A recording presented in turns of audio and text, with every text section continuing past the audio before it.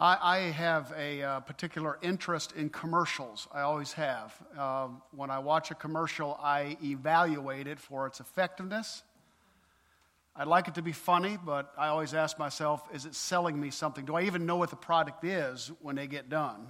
Or is it so funny, I just think it's a funny commercial? So in my next life, I'm going to be an evaluator and writer of commercials. I just like them. I like to think them through. Some I don't like. I don't like the Chevy commercials where they brag on themselves. I think that's arrogant. And I'm a Chevy guy, but I don't like them telling me how many awards they won. I just want my seatbelt retractor to retract the seatbelt when it ought to retract it. That's all I really care. Something in real life. But recently there has been a commercial out that just flat out lies to us. And it's the commercial with a little white dog that can't make a friend in the dog world because he has bad breath. Now everyone knows, if you know dogs, the stinkier the better. You could chew on some pork ribs and not brush your teeth for 5 days, and that dog will be all over top of you. They love it. Because in a dog's world, clean breath is not where it's at. Now, in a human world, amen, it is. If you're single, you won't get a second date with bad breath. You just won't. People will leave you with bad breath. But a dog's cool with bad breath. In fact, the worse breath you have, the better he likes it. The longer you evaluate Christianity and understand the tenets of the gospel, when you understand the kingdom of God and how it actually operates, the more you understand our mentality is not God's mentality. We don't understand a dog's world. They don't understand our world. In our mind, the gospel, the further you go into it, the more you realize how wrong we've been thinking about the whole thing. We understand that the gospel is not advanced in our lives, and the life of Christ isn't enhanced by our effort and by our good works. We begin to understand that He doesn't want anything from us other than the faith to believe in His work in us. That the gospel, the power of sin is broken by the work of the cross. The more we see reality, we understand that our experience of that reality is not the ultimate test of everything. That there's more to Christ than we will ever experience. And that experience is not our rule. Truth is. Reality is.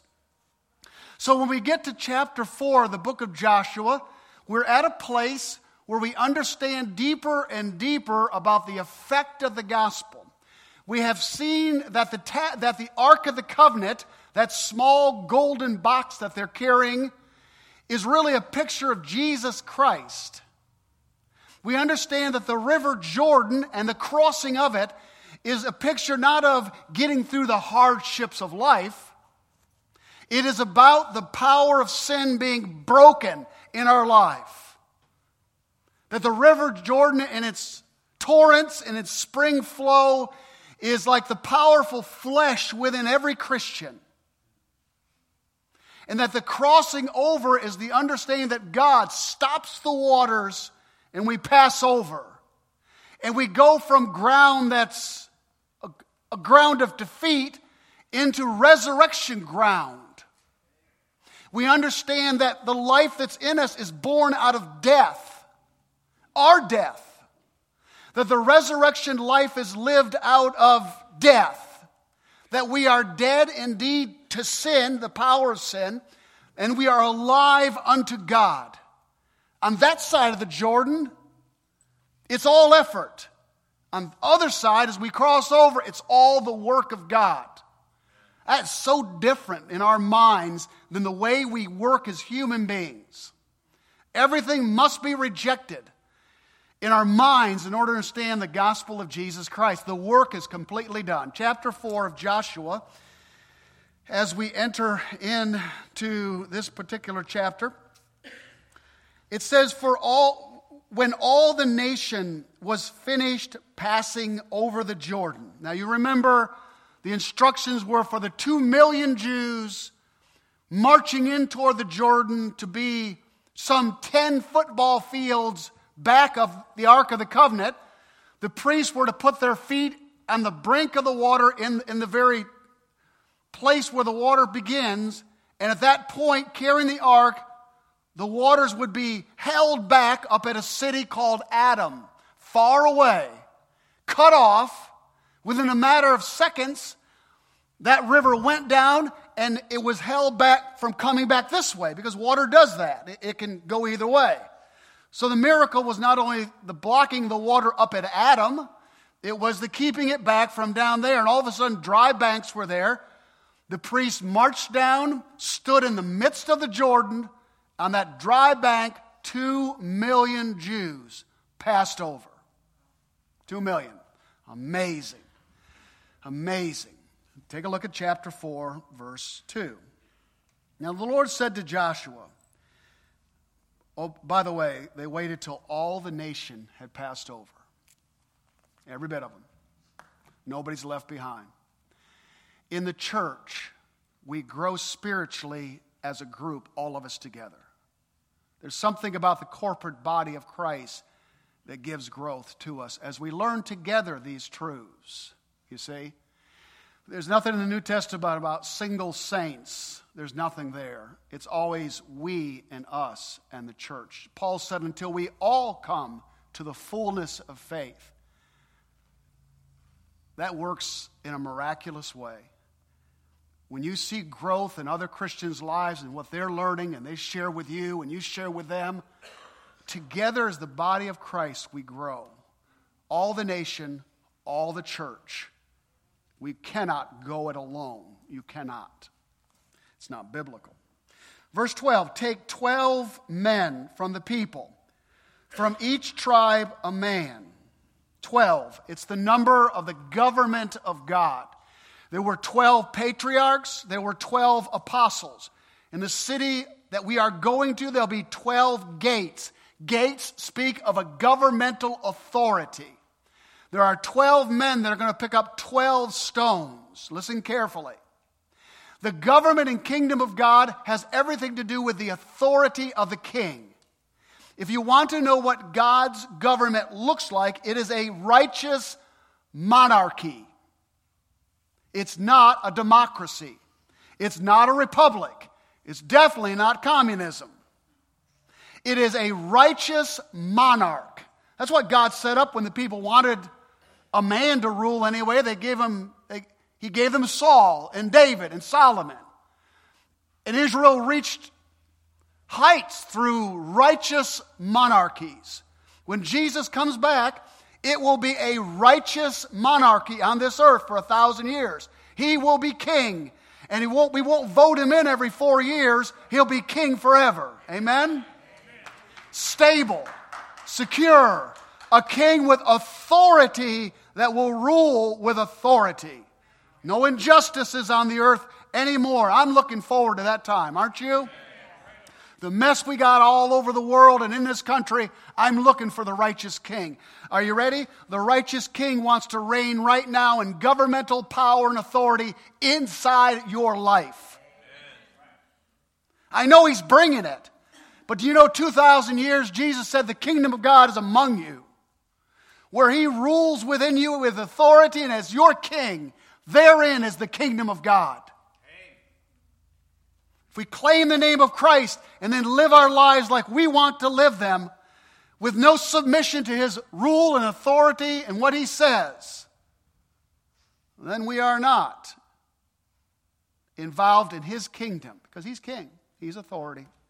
He gets to say and rule and reign like he wants to.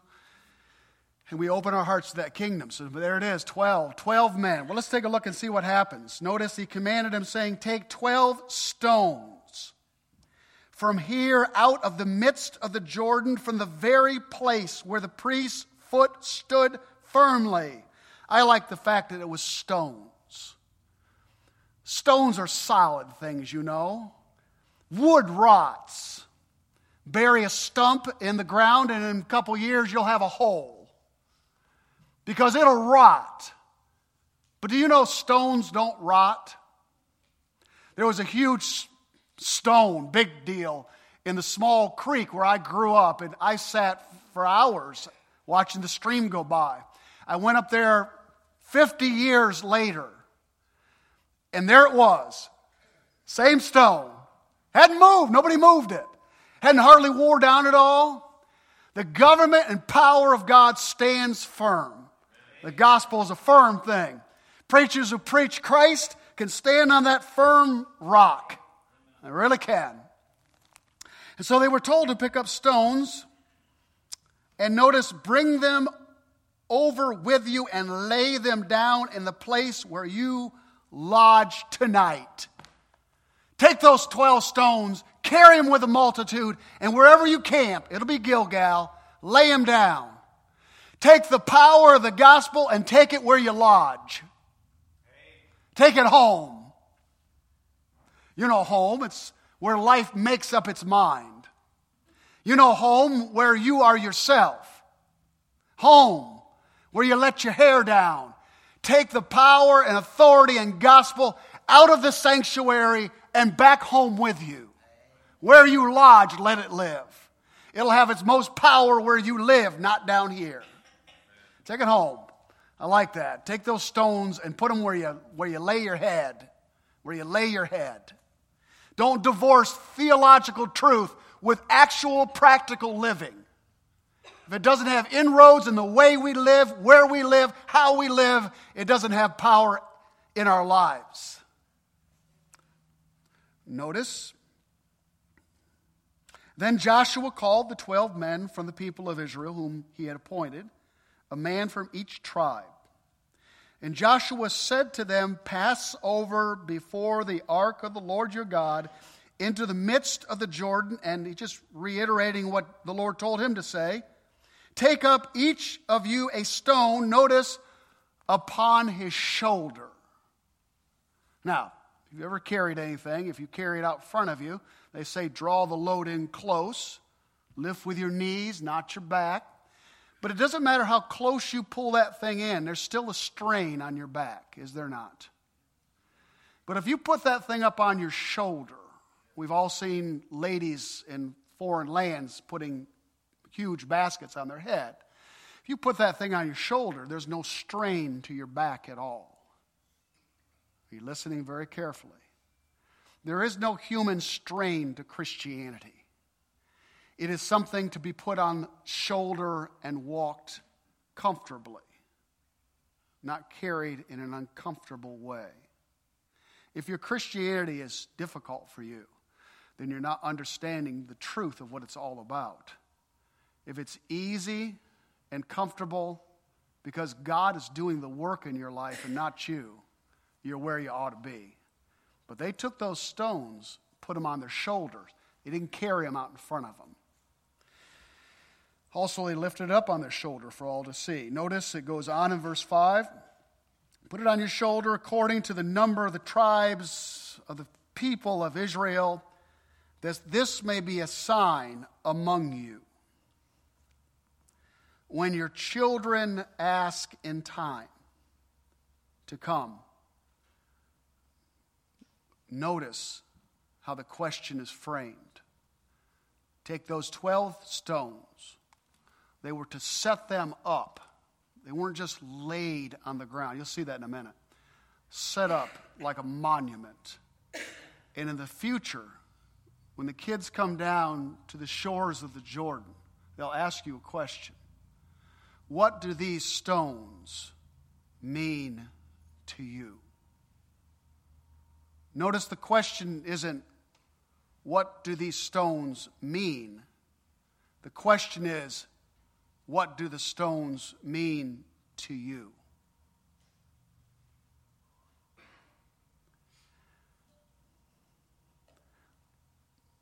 The power and influence of the gospel is not felt in your family by your kids, by your mental assent to it. Neither is it felt by your attendance here today, as important as that is. The power and influence of Christ through you to your children is felt when they see what Jesus Christ means to you personally. in reality? Is this a game you're playing? Is this a game we are playing? Or does Christ, is he real to you and I? Does the gospel mean the world, is it precious to our souls? Does it mean more than what we have or what we attain or what we do or who we think we are? Is Christ so precious to you that you don't even recognize yourself anymore? Is he so precious in his commands and his obedience to him and his kingdom coming the paramount thought on your heart? Is it everything to you? If it's not everything to you, they know it. They see right through it. Kids intimidate me. They don't intimidate me. Youth intimidate me. Teenagers intimidate me. They can see right through you. Well, they can see. Notice a couple more verses. What do these stones mean to you? Then you shall tell them that the waters of the Jordan were cut off. Then you shall tell them that the power of sin in your pop's life or your Kiki's life or your mom's life, the power of sin in my life, I don't do what I used to do because the power of sin was broken through the gospel of Jesus Christ. How can you live the life that you live separate from the world? How can you live without sin in your life? How can you live that kind of life? Grandpa, Granny, Mom, Dad, how is that possible? Because Christ did it. You get to say it when they see it. Notice, then you shall tell them that the waters of the Jordan were cut off. Sin was cut off. I love that.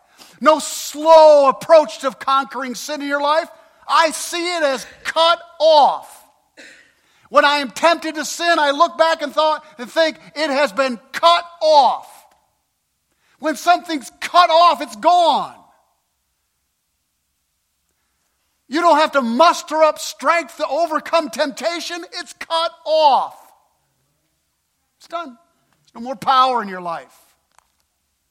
Notice it's cut off before the ark of the covenant of the Lord. It is cut off by the gospel of Jesus Christ.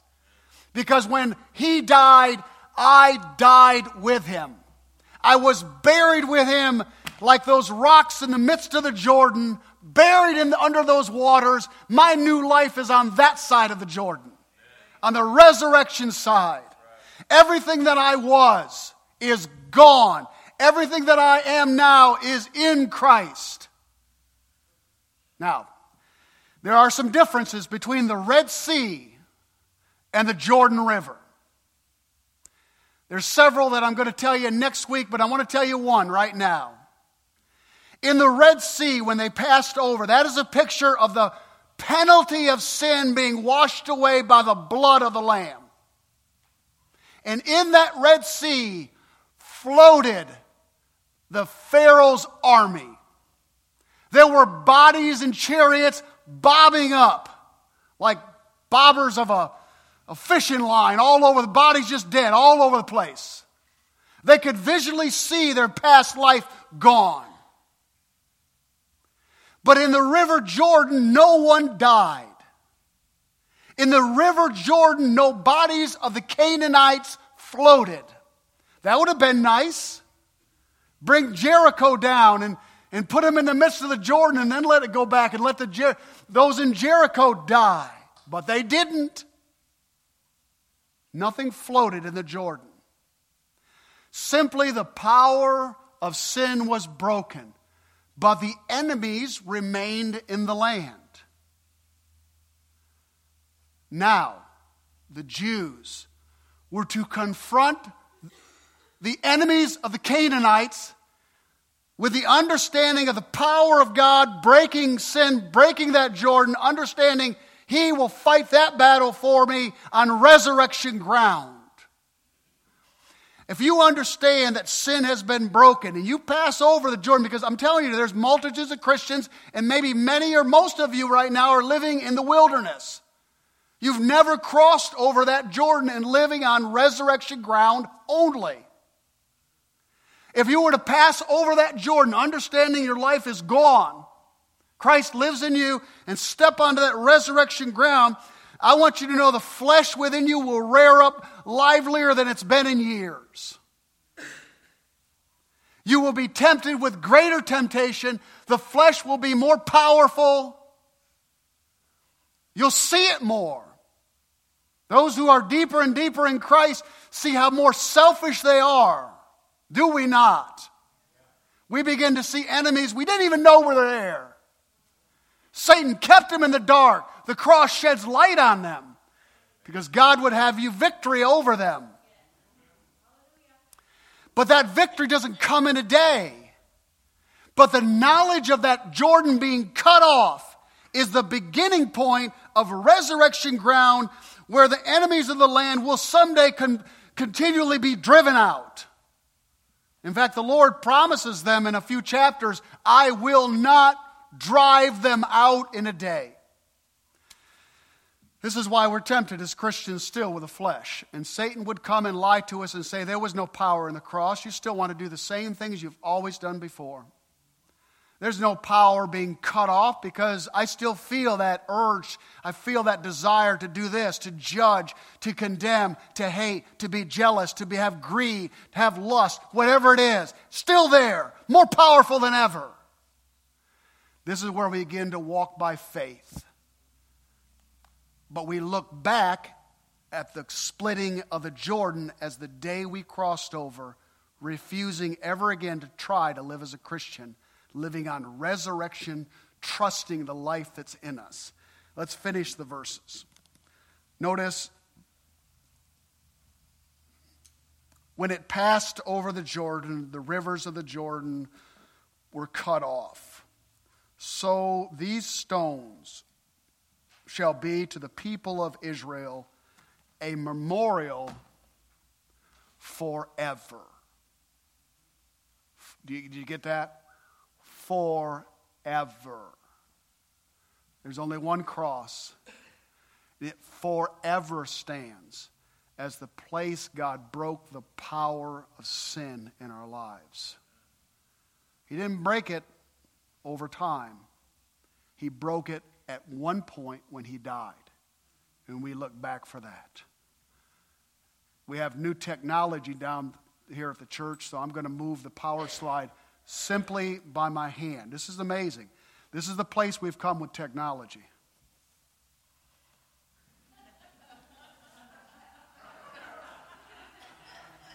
I'm telling you, isn't it amazing? How do they do that? They hook up. Yeah, you can't do it out there. Don't try it out there. No, it's only I have the magic to do that, okay? They crossed over. They're going to end up at Gilgal. I love it. I feel so powerful.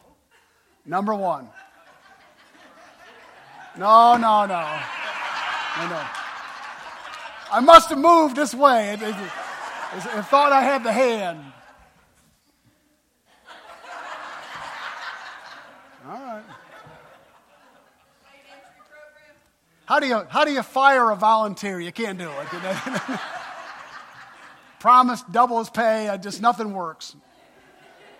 We discover this truth as a community. You got it? We discover the truth of the gospel and we begin to think differently according to God's timetable and God's way of thinking in Christianity together. We've gotten to the point on Wednesday nights when I try to trick the group with questions, they see right through it. When I try to get them to give them the wrong answer, to teach them, no, that's not it. They won't give me the wrong answer anymore. They go right to the deal. Because we're learning together as a group. We're watching each other's lives. We're talking about it. We grow together. Nobody left behind. No Christian left behind. That's our program.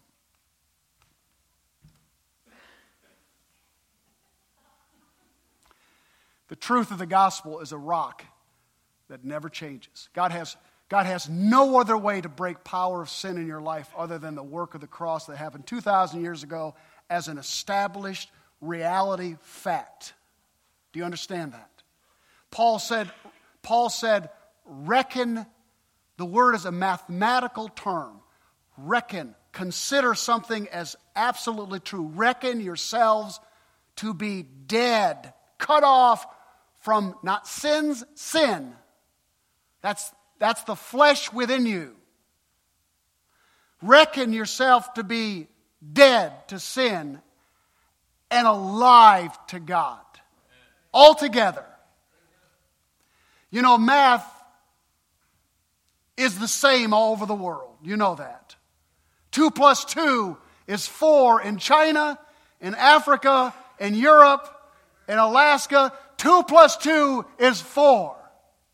It doesn't matter what people group there is in all this world. The gospel works the same in all of our lives. And the gospel works as sure as the numbers work. I know they got the new math, but 2 plus 2 is still 4 and always will be. Don't care how you add it up. Never changes. The only hope we have of living a life that honors God is God Himself living that life in us.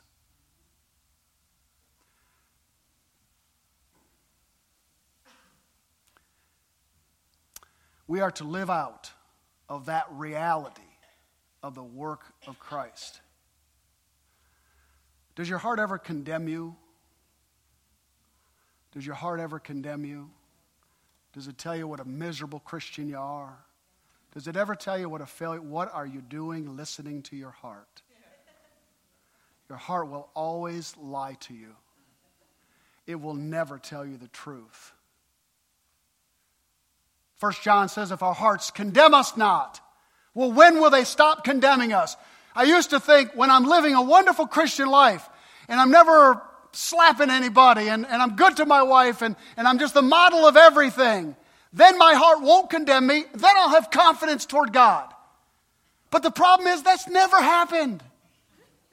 Well, maybe it's happened in my pride when I thought I was doing good. But when I thought I was doing good, I was so filled with pride, that's worse than the other sin. When will my heart stop condemning me? When I stop listening to it.